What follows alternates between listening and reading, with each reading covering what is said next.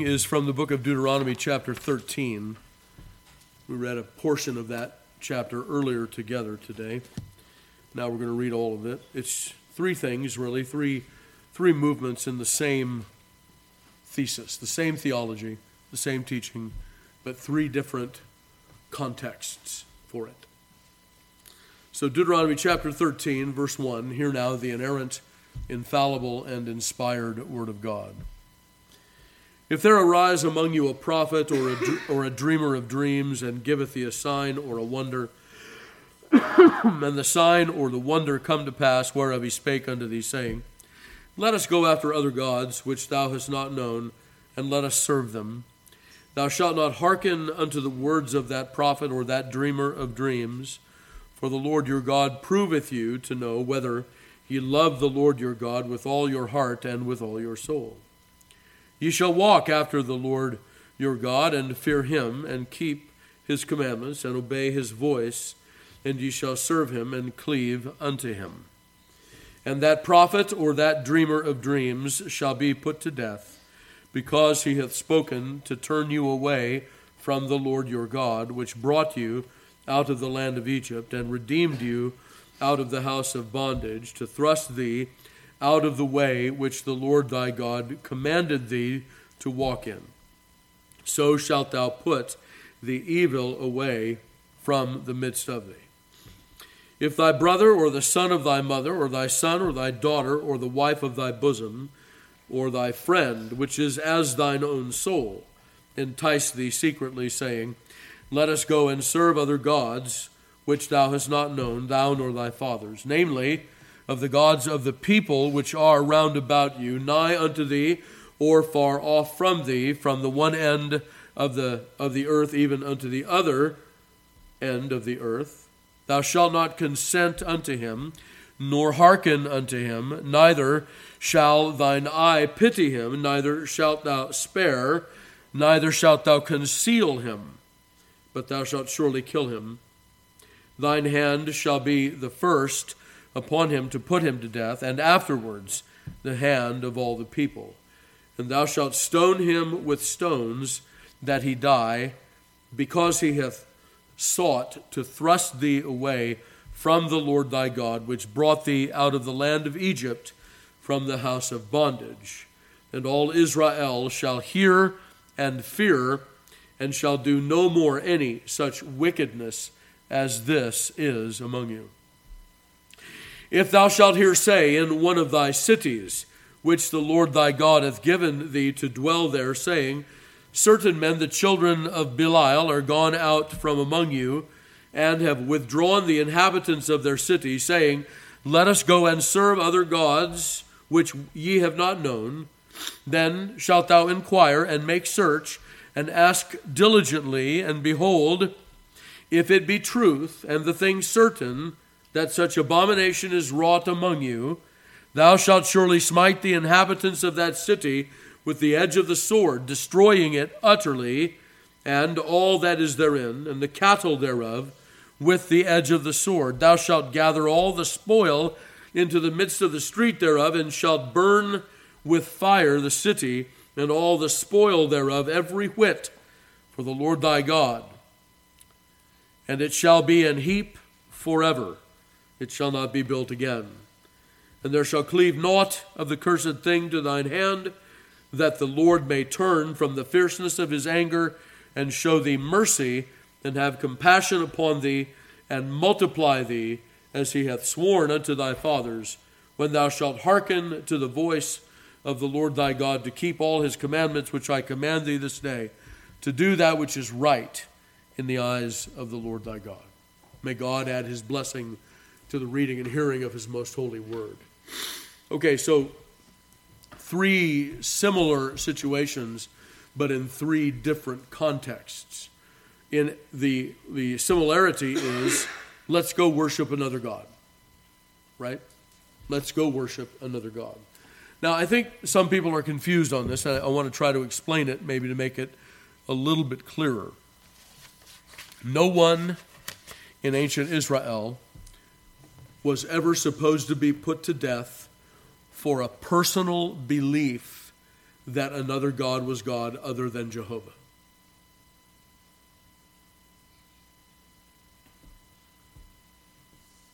I know that sounds a little weird, but that's the truth of it. When that person would become liable to civil punishment is when that personal belief broke out into what we call a heresiarchy. That is, where they became a leading heretic, where they were leading others astray as well. I say it this way to folks, and sometimes we get a chuckle, sometimes we don't, sometimes the seriousness of it is understood when I say that you are entitled to all of your opinions and false beliefs with all of the consequences of them. Sometimes those consequences are not going to be public consequences. If you believe secretly, say even as a member of this church, if you believe secretly in another God, and that is never spoken by you to anyone else, and you don't ever lead anyone astray, I can guarantee you will never suffer any judicial punishment from this church. Because it's never broken out, it's never known. We don't punish for supposed opinions. It has to be something we can get our hands on. The same was true here. Notice, first of all, a prophet. What has this prophet done? He's spoken publicly to the people of God to draw them astray. The second was a close relative or friend, even the wife that you love so much, the wife of your bosom, right? She says to you secretly, let us go serve other gods. You can't keep that a secret anymore. That has to be opened. Now, notice that what we're not opening up here in this passage, but which was available to the people of God, is the concept of repentance. That's always available. We don't need to take this passage as the sum total of that circumstance. The assumption here is that the heresiarchs, the prophet, the close friend, or the city, that they are unrepentant in their action. That's an assumption in this passage. One could be the worshiper of a false god and repent in Israel, in every age of the church. That's who we all are, ones who started worshiping false gods and ended worshiping the true God by his grace and by his mercy. So I don't have any trouble saying that about this passage. So we have the prophet, we have the secret communication between close proximity, relative or friend, and then we have third, a city that goes astray in its entirety. And I want you to see the wisdom that is in this passage, because it is indeed very clear. This is divine wisdom. Men don't know how to do this. We learn this from God. The first thing is it's not actionable, it's not punishable, unless it breaks out into something that is open. No one is ever punished for their private and secretly held opinions. We're not mind readers. There's no such thing as hate crime. I don't care what they tell you in this nation. There's no such thing as that. No one can know whether you hate someone in your heart or not, except God and you. And that if you have given that up in witness to someone, if you've said, I hate that person or this person, that's it. The second thing is, notice here in verse 13, in the beginning of chapter 13, that this prophet that wants to draw you away from the Lord, he even has lying wonders. He's done a sign and it has come to pass. Yet, he speaks contrary to the true God. You don't trust the sign over the word of God. You don't trust it. It can't be done. Peter will tell us that, won't he?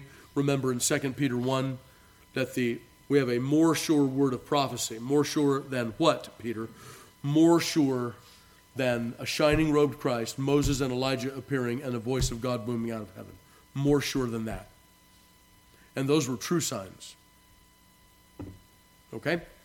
Okay, so that's the first of the false prophet. Even if his false sign comes to pass, and he is contradicting the word of God, he is a false prophet sent by the Lord to try you, whether you will hear the voice of the Lord or not. And in that, hear the voice of the Lord. Secondly, don't let your affections stand in the way.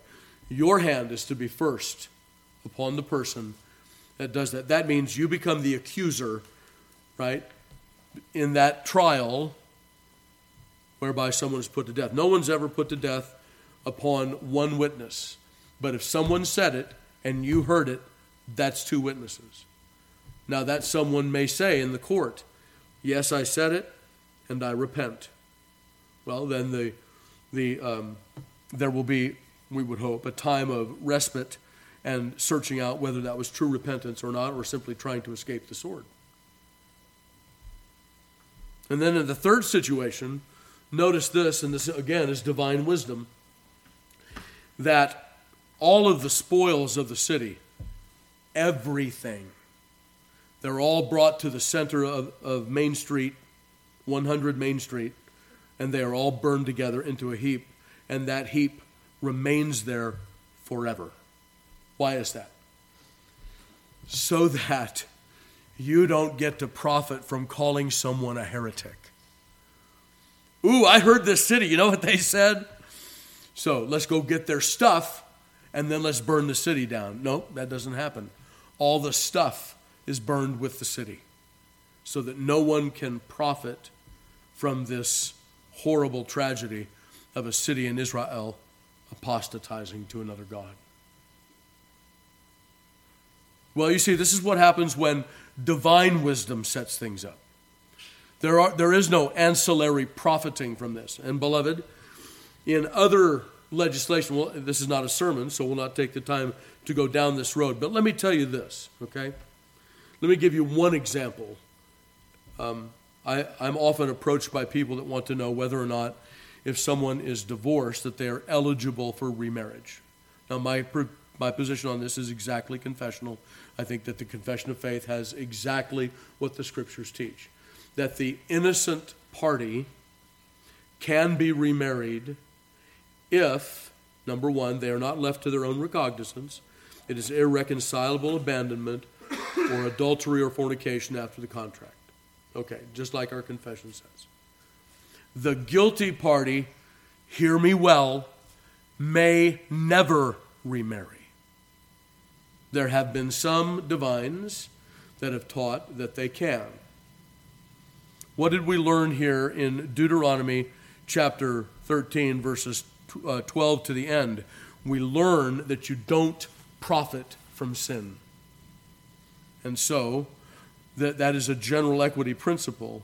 With regard to the guilty party, they want to bring their marriage to an end. They do some sin that brings it to an end, and then they're free to remarry? No, that's not good divinity. The Bible never supports something like that. It's not how it works, biblically speaking. So I believe that we can take Deuteronomy 13, 12 through the end, and we can apply that general equity principle that by some false accusation you don't get to enrich yourself by taking a city's goods. That those who sin shall not profit from that sin. I think we can take that and we can use that to help us understand other very human situations that arise, such as the guilty party in remarriage. So I hope that helps you.